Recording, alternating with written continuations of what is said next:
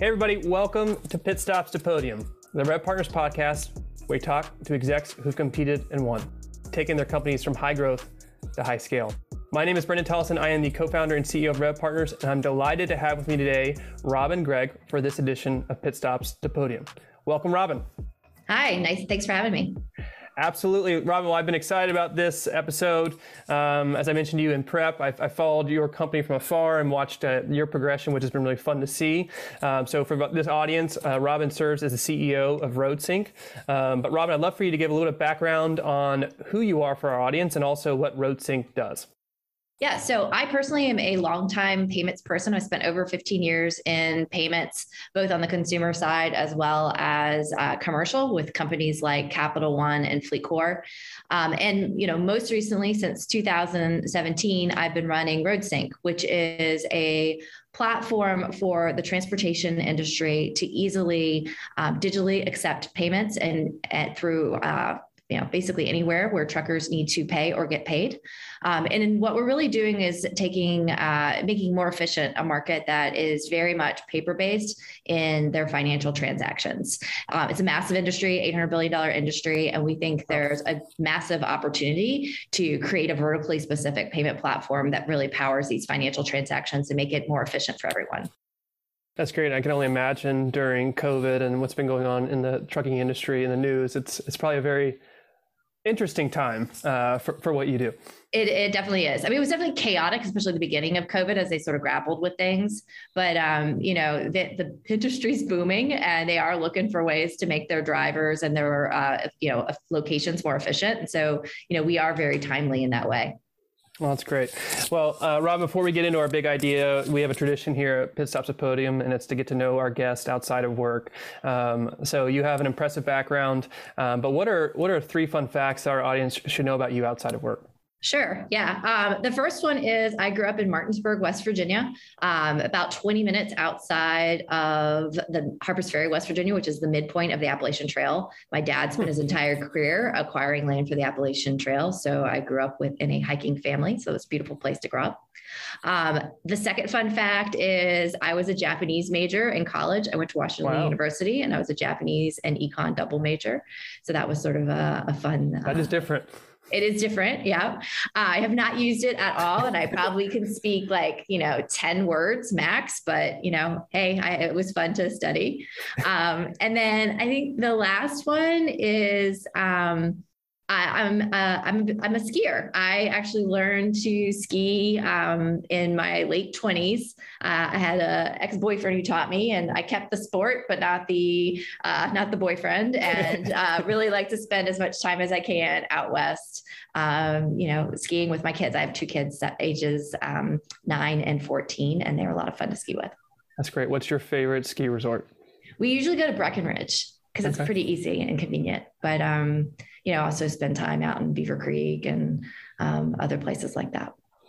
Okay, so when you don't see Robin at RoadSync, she's outdoors, likely skiing, and maybe practicing her Japanese. We'll find out. So, Robin, let's transition to the big idea. As you mentioned, you're serving a kind of a non-tech market, but a massive market, I think it was an $800 billion market. That's right. You just described earlier. Yep. So I think what will be helpful, based on your perspective and experience, is really how to sell into these non-tech verticals. So, B2B SaaS or technology always is kind of the buzz, but there is these huge markets, as you just described earlier, where people can win just as much, if not bigger. And so I think it's helpful for our audience to understand what that looks like, because it's a different motion. And so I think there's some really good practical insights that our audience can understand. So before we talk into the way in which you sell, you market, and you build partnerships, let's kind of set the context and the framework as it relates to how you think about these markets. Yeah, no, absolutely. So I got exposure to this when I was working at FleetCor. So FleetCor sells a fuel card product into mainly blue collar verticals, any businesses that have commercial fleets. And so that's like things like construction, plumbers, and transportation, which is my current market. And what I learned about those sorts of markets is that they're pretty underserved in terms of the financial products and even the software that's being offered to them. And they themselves are maybe not operating in a very digital way. They may be conducting a lot of their business through, basic spreadsheets or paperwork, clipboards, and, scheduling work, reaching their employees, managing day-to-day tactics over the phone.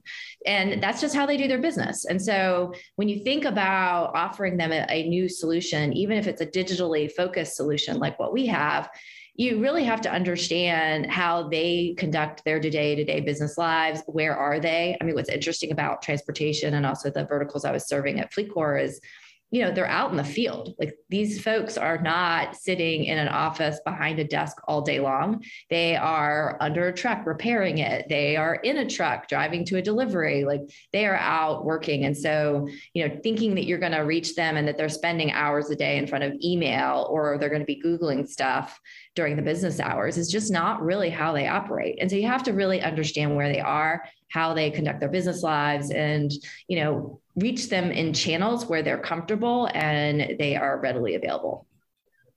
Yeah, that context is super valuable because it's going to inform how you actually engage.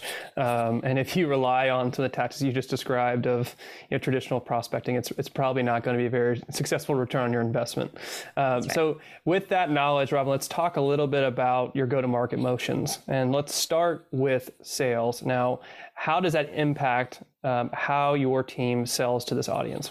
Yeah. So because we understood that our market is on the phone and accessible over the phone, we have a very, very heavy outbound sales focus, which, if you talk to other venture-backed software companies or payments companies, isn't the sexiest approach, but it's honestly for us the most effective. So we have a pretty massive BDR team and account executive team out there calling folks, and that's really most of our customers that are the initial contacts will be through an outbound sales touch.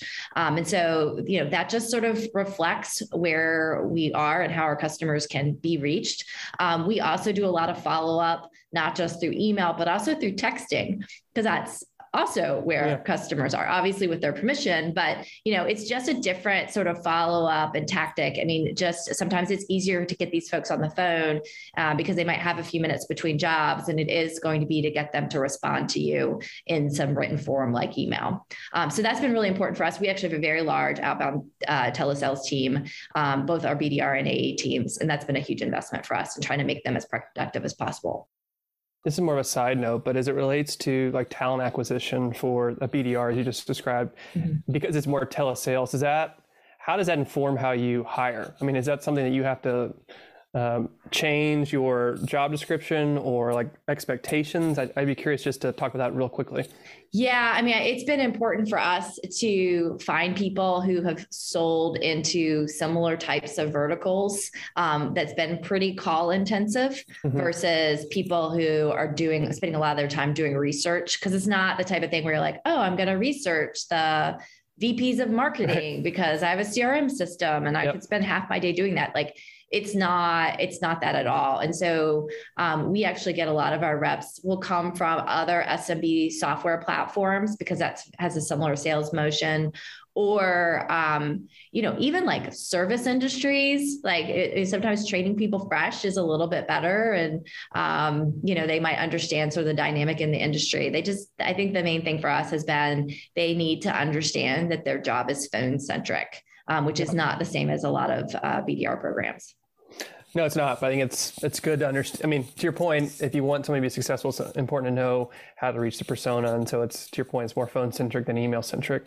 Let's transition into the marketing side. So we talked a little bit about the distinction on the sales aspect. How does that inform your marketing tactics?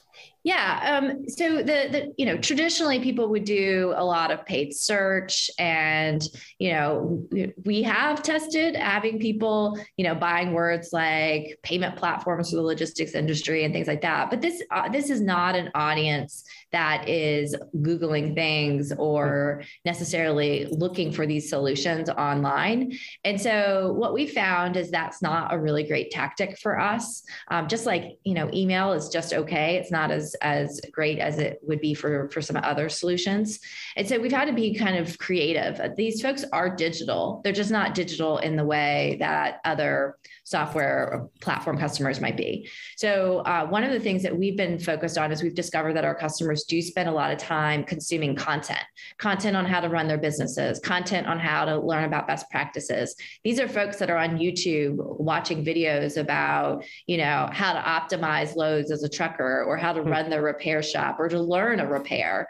They might be on Reddit looking for information about, good people and shippers and brokers to work for. And so as we've thought about our strategies, we've really been more content focused and a little bit less sort of paid search and sort of more traditional digital marketing focused, because they are digital, but they just are in slightly different places and are more content consumers than anything else to us digitally. Yeah, I like what you described being creative. It's the whole kind of concept, one size doesn't fit all. And it's not that the approach is wrong, it's just how do you execute it. And so this gets back to where they consume information. And so while it may not be Google Ads or Google search, but the YouTube aspect, which I never would have thought of, that makes a lot of sense. And as you describe it. Yeah, and it's a lot of fun. So definitely check out some of the YouTube trucking influencers. They actually are producing some great content, and it's very engaging. Yeah, as I say, your fun fact should have been something about your browser history and what you've learned about trucking through YouTube videos. I will tell you, my YouTube algorithm is really, really confused about what content I like. All right, Ron, let's transition into the last aspect of a go-to-market motion. So we talked about sales, we talked about marketing, and then one of my favorite go-to-market motions is the partnership side. So how has this how do you be creative as it relates to going after partners? Yeah, so I think first of all, this ecosystem has a lot of legacy software solutions and legacy service providers. And so we've found, and they have reach and an installed base. And so that was really what made us interested in pursuing partnerships. We anticipate this to be a meaningful piece of our distribution strategy over the next 2 years and are already building towards that. And so we had to look at what are the main things that people are using that are adjacent to our solution and adjacent to payments. And it's a pretty long list of stuff. So we've got to be creative about how we integrate with partners, what the value prop is to partners, how we can make their products stickier. But it's an important thing because these folks are already people who have a lot of trust. Back to our earlier 2 points, this customer base isn't rummaging around looking for new technology solutions on a regular basis. So they're pretty loyal when they get something. And so to the extent that we can piggyback on things they're already using, it's a pretty strong strategy for us in terms of acquisition and retention for customers. So we spend a lot of time there. We're partnering with everything from the legacy fuel card payment solutions in the market, including the one that I used to work for called FleetCor, to various different management systems like ERP systems for heavy truck repair merchants, dock scheduling solutions. There's a very long list of types of technology that people are using to run these businesses that have been available to partner with. We do think it's important that we knew how to directly sell our product first before we approach partners. So we've had many years of direct sales under our belt before we're approaching people, and we know how to work with them on selling the product themselves, which I think is pretty important. I think it's always a mistake when people try to get partners to sell something that they're not great at selling at themselves. I wholeheartedly agree with that. So just to clarify something, you want to make sure your team knows how to sell it before they try to teach someone else how to sell it. So I'd just be curious, as we talk about partnerships, is the way you built your partnership model, are your partners reselling it, or are you asking them to refer you into the customer base so that you can sell it? We're doing both. It really depends on the partner. Our early partners, we slightly prefer to we prefer to be referred because we want to have more control over the sales process. But we do have some white labeling that we're also going to do. We really like that when it's deeply integrated into the product. It could kind of be, we're basically lighting up a new feature, which you can actually easily do with payments, especially if it's very adjacent with something like an invoicing solution. So we're open to doing both. But for the most part, most of our early partnerships have been referral. Got it. Okay. I think it makes sense. It's kind of that crawl, walk, run approach where, to your point, you need to know, as you think about how your evolution, you need to be able to sell it before you can expect to try and get other people to sell it. But before they can sell it, they probably need to learn from you. So I think that motion makes a lot of sense. Well, Robin, this has been extremely informative for me. I'm sure for our audience too. It's been a helpful guide as it relates to how to sell into non-tech verticals, having that necessary context to then inform your go-to-market motion from a sales, marketing, and partnerships perspective. If our audience wants to connect or engage with you, what are some practical next steps they can take? Yeah. Well, first of all, I'd like the audience to know that we are hiring a ton. RoadSync raised our Series B last year and have been dramatically scaling our sales and product organizations. And so if folks are looking for new roles, definitely check us out at roadsync.com. We have a pretty extensive careers page.